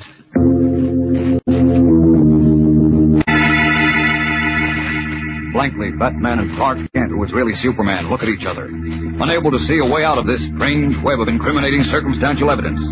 They admit that Robin's identity cannot be revealed, but without revealing his identity, how can he be saved from a long prison term?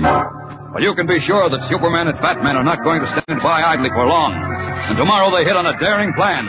So be sure to find out what it is and if it succeeds. So be with us again tomorrow. Same time, same station. And remember, for breakfast, it's Kellogg's Pep. For excitement, the adventures of Superman.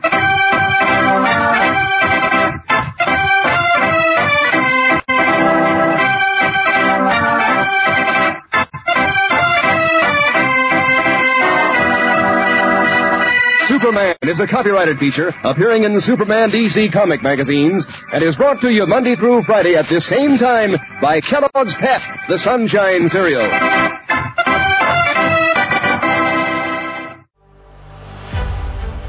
You're tuning in to Silver Age Heroes Radio Theater presented by Phoenix Media. Up in the sky, it's a bird, it's a plane. No, it's Superman. Faster than a speeding bullet. More powerful than a locomotive. Able to leap tall buildings at a single bound. Look,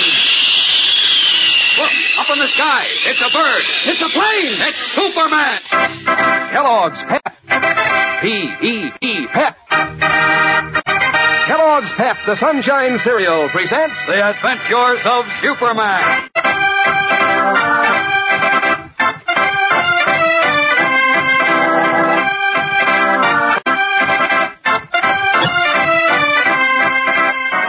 Today, as Clark Kent and Batman plan a trap for the monkey burglar, they are unaware that Robin, spotted by the burglar's henchman, is dangerously unprotected. But first, here's a surprise for you.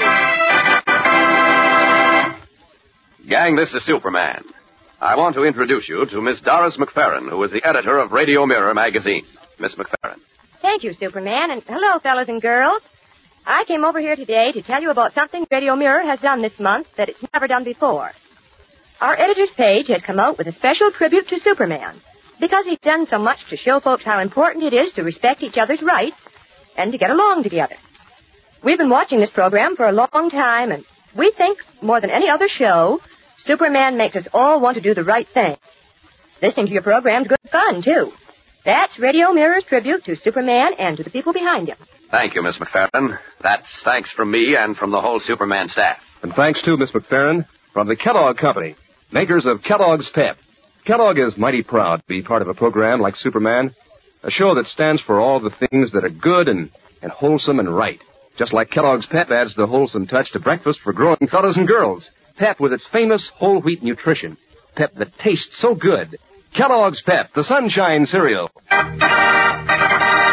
And now the adventures of Superman.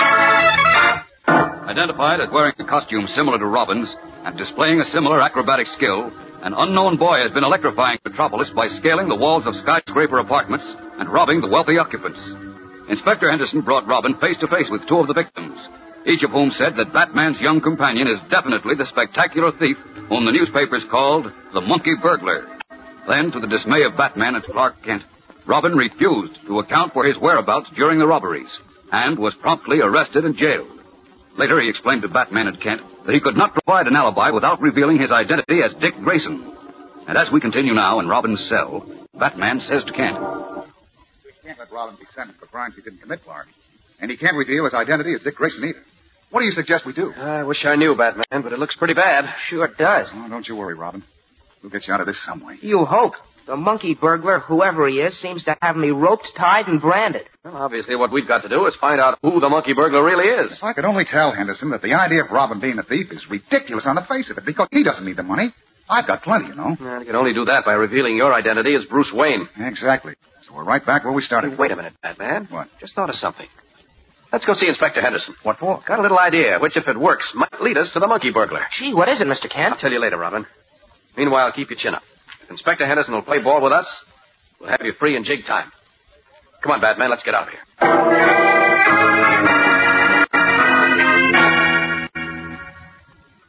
Now, Just listen a moment, Inspector. Look, you're wasting your time, Kent. But I tell you, according to the law, I can hold Robin for 48 hours before he comes up for bail. I know you can. And if you think you can talk me into releasing him before that... But you've got to release him, Inspector. That's the only way we can find the monkey burglar. I've already got the monkey burglar. If you mean Robin, Inspector, you're all wet. Now, just a minute, Now, wait Batman. a minute, both of you. Listen to me, Inspector. It's no use, Kent. But I only... The evidence I've got against Robin is airtight. What evidence? Yes. Just because a thief dresses up like Robin and a couple of fuddy-duddies mistake him in the The dark witnesses are highly responsible men. They made a mistake the same as you did. If you Now, just you open your listen to eyes, me, Batman. Please, wait a minute. Cut it out. I know you're upset, Batman, but quiet down, will you? Well, Please. Okay, Clark. I'm sorry, Inspector. Forget it. Now, look, Inspector. You've known Batman and Robin a long time, haven't you? Yes. And on many occasions, they've been of great aid to the police department, right? Well, yes. You've never had the slightest reason to question their honesty and integrity, have you? Certainly not. Thanks. What does that prove? It proves that Robin is entitled to the benefit of the doubt. And There is no doubt, Kent. Oh, of course Robin was positively identified as the monkey burglar by two victims of the monkey burglar. I still say that's a lie. Wait, Batman. Wait a minute. Let me handle this. Well, okay. Now, look, Inspector. Mr. Spaulding, the banker, says he saw this monkey burglar in his room by moonlight, didn't he? That's right. And then he saw Robin face to face and identified Now, wait a him. minute. The fellow he saw was Robin's size, wearing a similar costume and a hood and half mask. Right. Under those conditions, isn't it conceivable that Mr. Spaulding could very easily mistake the prowler for Robin? Which is obviously what he was meant to do, Well, of because course. the fellow was impersonating Robin. Oh, rats. The prowler was a youngster, and he climbed the face of a 20-story building using only his hands and a rope. And Robin's the only remarkable kid acrobat and rope expert I ever heard of. That you ever heard of. But that doesn't mean that Robin is the only remarkable acrobat or rope expert. Don't you see at least the possibility that somebody just as good at those things as Robin is deliberately posing as our young friend in order to throw the police off his track? Why, it's as plain as the nose on your face. Well, yes. Yes, I admit that's a possibility, but I think it's pretty far-fetched. Certainly not more far-fetched than believing Robin's a thief. Oh, come on, Inspector. Come on. Give us a chance to clear this boy. Release him and... I can't. But the mayor, the newspapers, all the big shots in this town have been writing me on this case, demanding that I catch the monkey burglar. Well, that's just it. I think we can catch the real burglar and recover some of the loot if you'll cooperate. But we've got to act fast. Yeah? How? Well, I've got a little plan, but it depends on your releasing Robin for 48 hours. I'll be responsible for him. So will I. And so will Perry White and the Daily Planet. Oh, now, look, Just for 48 hours, Inspector. What can you lose? Well... Just for 48 hours. I guarantee that if we haven't caught the real monkey burglar by that time, we'll turn Robin back to you. That's a fair deal. How about it, Inspector? Well, before I commit myself, what's your plan, Kent? Well, I'd rather not discuss it yet. It isn't quite perfected. Oh, now, wait a minute. No, I've heard that line from you before. Okay, but have I ever given you a bump steer? Well, no, but... All right, then be a good sport and play ball, Inspector. I don't think that deep in your heart you believe Robin is guilty either, so give us a chance to clear him, huh? Oh, drat you, Kent. You could talk a hind leg off of a mule. Then you'll do it? Yes. Yes, I'll release him. That's wonderful. Thanks a lot, Inspector. But only for 48 hours, mind you. That's a bargain. Make out the necessary papers, Inspector. One of us will be right back to pick him up. Come on, Batman. Okay, Kent. Look, Clark, 48 hours doesn't give us much time. What's your plan? I haven't time to explain now, Batman, but if you'll just do as I say and not interrupt me, I think we can put it over. All right, what do you want me to do? First, I want you to take Robin over to Jim Olson's house. To Jim's house? What for? I think he'd be safe there. Tell him to stay there, not to stir out of the house for any reason. Okay, then what? Then you come to the Daily Planet. I ought to have everything worked out by then. But what do you... No more questions now, Batman. I gotta get going. I'll explain everything at the Planet. So long. Turning away from Batman, Clark Kent hurries from police headquarters. What is his plan to trap the real monkey burglar and so clear Robin? Following Clark Kent's instructions, Batman has taken Robin to Jimmy Olsen's house. Then, resuming the dress and manner of Bruce Wayne, the wealthy playboy, he taxied to the Daily Planet, where we join him now in Kent's office. Okay, Clark. Robin's at Jim Olsen's house with strict orders to stay undercover. Now, start talking about your plan. Okay, Bruce, here it is. We know that the monkey burglar has been impersonating Robin to keep the police off his own track. Right. So it stands to reason he wouldn't pull off any more robberies while Robin was known to be in jail, would he? Well, of course not. Say, wait a minute. Is that why you got Henderson to release Robin? Well, naturally. With Robin loose, our acrobatic thief will feel free once again to do his stuff. And that's where you and I come in. You mean we nab him in the act, eh? Right. Oh, that's a tall order. Even for Batman and Superman. Why? How do we know where he's going to strike? Well, the way things shape up, we can be fairly sure. How? Well, I've discovered since I left you that most of the fashionable apartment buildings in Metropolis, where the big money people live, put on special guards today to protect the buildings from the monkey burglar. That's not so good. If we're to catch the fellow, I mean. He'll spot the guards and shy off. Right. But not all the classy apartments put on guards, and one of them that didn't is the one we're interested in. All right, but just the same... Wait a minute, listen.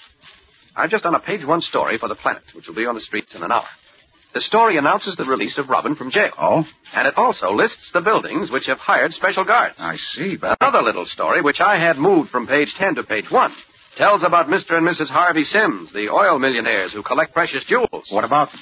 They've rented an apartment for the rest of the winter in the Windsor Arms. They moved in yesterday with their jewel collection and all. Oh, you mean... Yes, the Windsor Arms is not one of the buildings listed as hiring special guards to watch out for the monkey burglars. So you think our friend will make a try for the Sims jewels? Well, if he works according to pattern, as most thieves do, he will. He only works on millionaires, you know. Yes, I know. And you and I will be waiting near the Windsor Arms tonight. We'll be up in the sky where we have a good view as Superman and Batman. And when our friend shows up... we grab him. Right. Now, if the trap works, and I've got a hunch it will, Robin will be cleared tonight. Eagerly, Clark Kent and Bruce Wayne, who are really the famous Superman and Batman, complete their plans for the trap which they hope will net the mysterious monkey burglar and clear Robin. But meanwhile, in a small apartment in another part of the city, a thin, wiry man in shirt sleeves, wearing a hat on the back of his head and smoking a cigar, answers the telephone.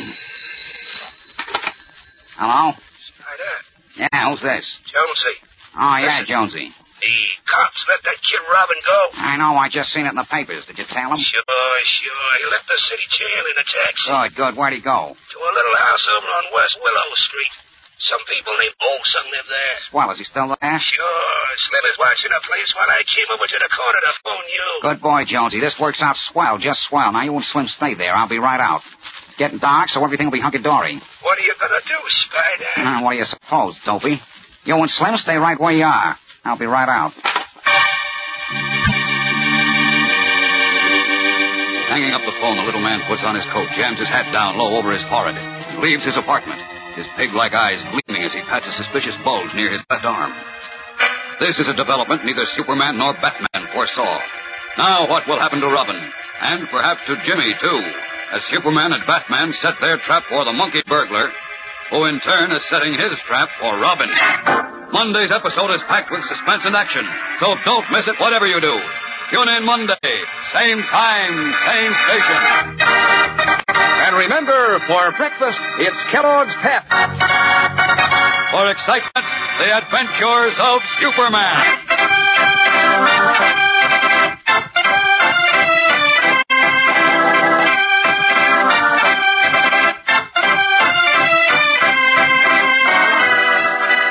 Superman is a copyrighted feature appearing in Superman DC comic magazines and is brought to you Monday through Friday at the same time by Kellogg's Pep, the Sunshine Cereal.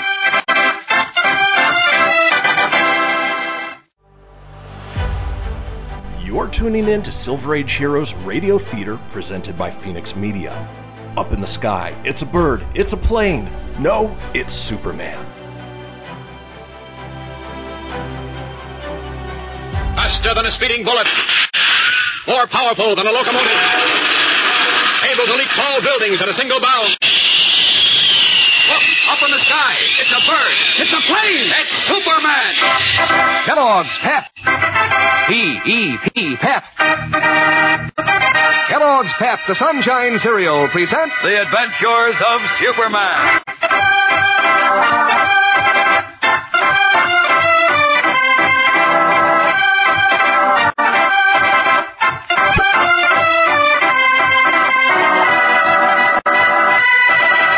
Today, Superman and Batman face the desperate fact that so far everything that has happened has succeeded only in making the case against Robin very much blacker.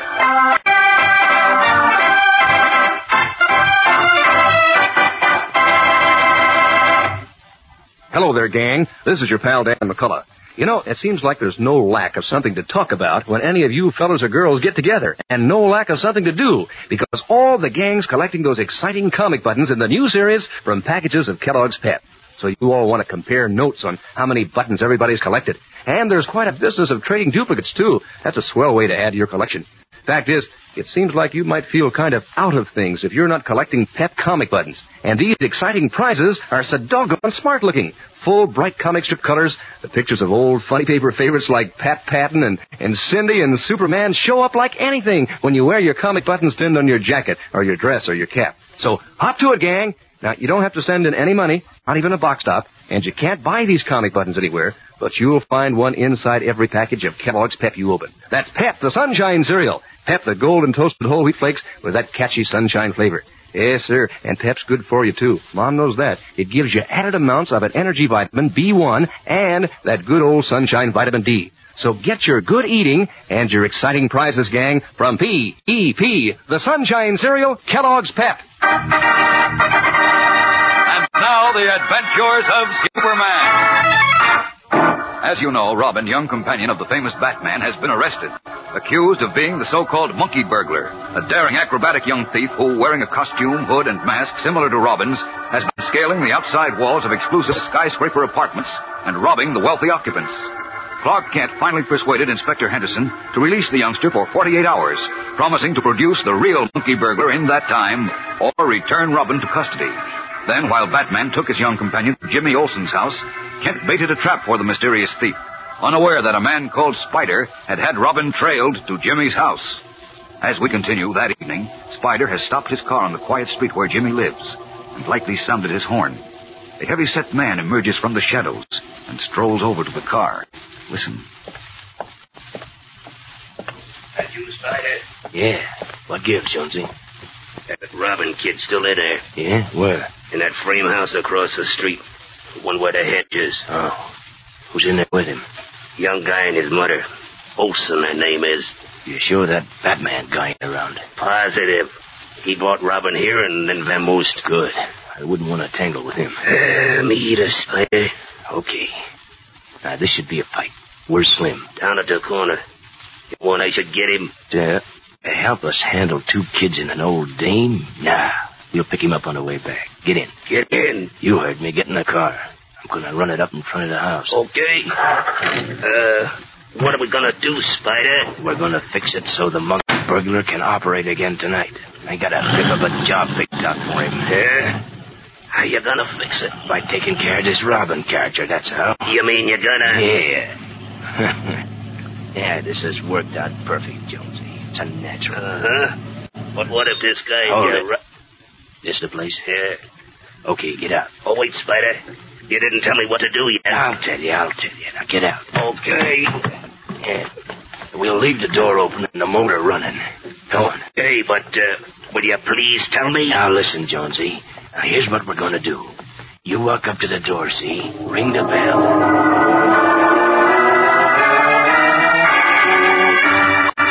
Swiftly issuing instructions, the man called Spider leads his henchman up the steps to Jimmy Olsen's door.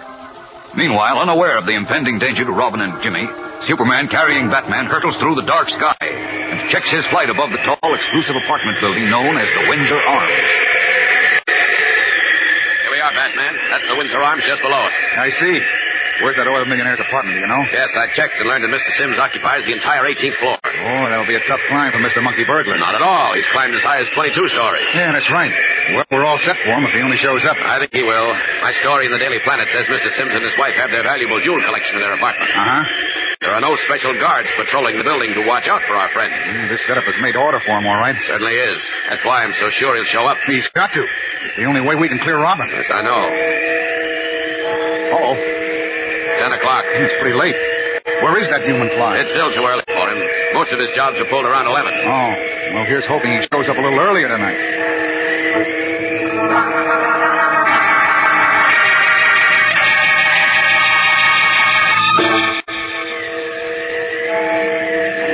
Superman. I'm afraid we drew a blank tonight. Take it easy, chum. According to the record, this is about the time the monkey burglar goes to work. Well, I wish you'd check in and punch the time clock. This waiting around up here in the sky is getting me down. Well, I should have brought a reading lamp and a book for you. Well, I'm sorry. I guess I am doing a lot of grokking. Forget it. But I'm worried about Robin. Inspector Henderson is practically convinced he's the monkey burglar. We'll unconvince him as soon as we... Wait a minute.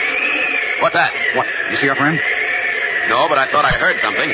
Naturally, I couldn't hear anything but the wind way up here. But everything looks quiet down below. Oh, there it is again. What is it? A radio. And it said... Yes, it's in that police patrol car going past down there. Oh. Hang on, Batman. We're going down over that squad car to listen in. Down! That's the squad car just beneath us, Batman. I can see that. Quiet, wait a minute. There goes the radio again. Listen. Cars 1763. Go to 1116 West Willow Street at 1... Say, that's Jim Olsen's address. What? I can't understand. Police officer wounded in gunfight. Gunfight at Jim's house? Good grief. Hang on, Batman. We're going out there and fast. Better rip. Up and away!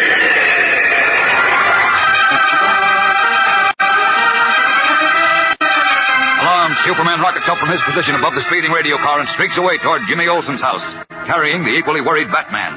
Like a meteor torn from its orbit, the Man of Steel flashes along the dark skyways, and a moment later, he plummets to earth before the Olsens' brightly lighted little frame house. There, he and Batman find that one police squad car has already arrived, and an officer is holding back a small crowd. Inside the house, in the living room, a police sergeant is administering first aid to a patrolman who has been wounded in the leg. Quickly, Superman and Batman buttonhole Lieutenant O'Brien. Lieutenant, where are Jim and Robin? What happened? As I get it from Patrolman Ross, that's him on the cart seat. Yes? He was walking up the street to his home. He lives just a block away. Yes. Go on. He heard a rumpus going on at the Olsen door here, and then saw two men coming down the steps, dragging two boys. Jim. And Robin? Yeah. Well, Ross came on the double, calling to them, and both men fired at him. Oh? A bullet got him in the leg, and he dropped. Then by the time he got his own gun out and let go at them, they dumped the two boys in the car at the curb and stepped away. Holy smoke. Did the officer hit one then? We don't know. They drove away so fast. Great Scott. Oh, heaven only knows where Robin and Jim are now, Superman. Or what's happened to them.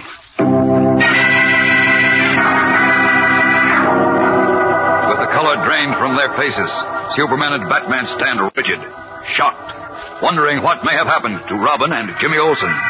As we return now, it is an hour later. Superman and Batman have failed to find any trace of Robin and Jimmy Olsen. And now, with Superman in his guise of Clark Kent, they are in Inspector Henderson's office at police headquarters. Look, Inspector, hasn't Patrolman Ross been able to give any description of the men who took Jim and Robin away? No, Kent, none at all. Uh-oh. But how is it possible? It was dark, you know, and he didn't get closer than 50 feet to them before he was shot. Yeah. And I understand Mrs. Olsen didn't see them either, because she was upstairs at the time. That's right, Batman. Nope, we haven't a single clue, except that Ross thinks they took the boys away in a Chevy sedan. And as you know, there are any number of cars like that in Metropolis. Yes, we can't count on that as a clue. I can't figure it out. The Olsen house wasn't robbed. The boys don't have any money. What do you suppose was the purpose of taking them away? I don't know. I think I can guess why. Yeah? Well, go ahead, Clark. If you have any ideas, for heaven's sakes, let's have them. Well, I think the reason they... Just a minute, Kent. Okay. Yeah? Oh, yes, Healy. What? What's that? What's up, Inspector? Where? When? Uh-huh. Well, that'll be a horse's neck. So that's the answer. What? Anything about Robin and Jim? Wait right there, Huey. I'll be right out. You bet I will. Right. So long. What happened, Inspector? Yes, and what are you glaring at me for? Because you and your friend Kent here took me for a sleigh ride, Batman. What? Oh, wait a minute. What do you mean, Inspector? I mean that Robin's done it again. What? Robin's done what again? I'm not so sure you don't know. But just to clear all possible doubts, I'll tell you.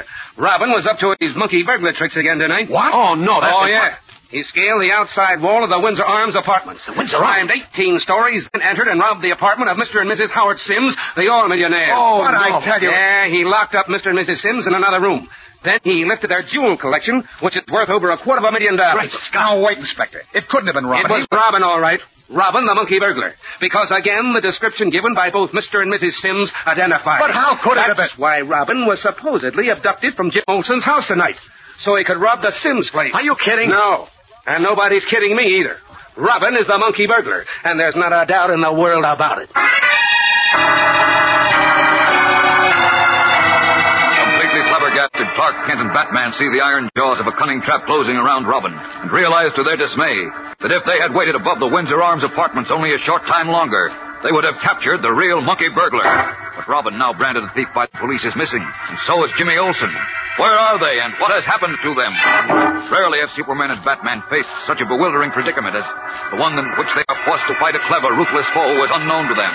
So be with us tomorrow when they seek to come to grips with the elusive monkey burglar and meet an even bigger surprise. For a thrill a minute, be sure to tune in tomorrow. Same time, same station. And remember, for breakfast, it's Kellogg's Pep. For excitement, the adventures of Superman. Superman is a copyrighted feature appearing in Superman DC comic magazines and is brought to you Monday through Friday at the same time by Kellogg's Pep, the Sunshine Cereal.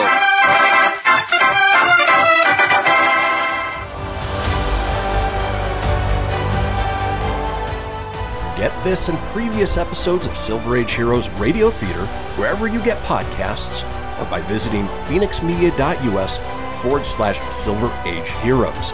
Join us again, same bat time, same bat station, for another presentation of Silver Age Heroes Radio Theater. Excelsior!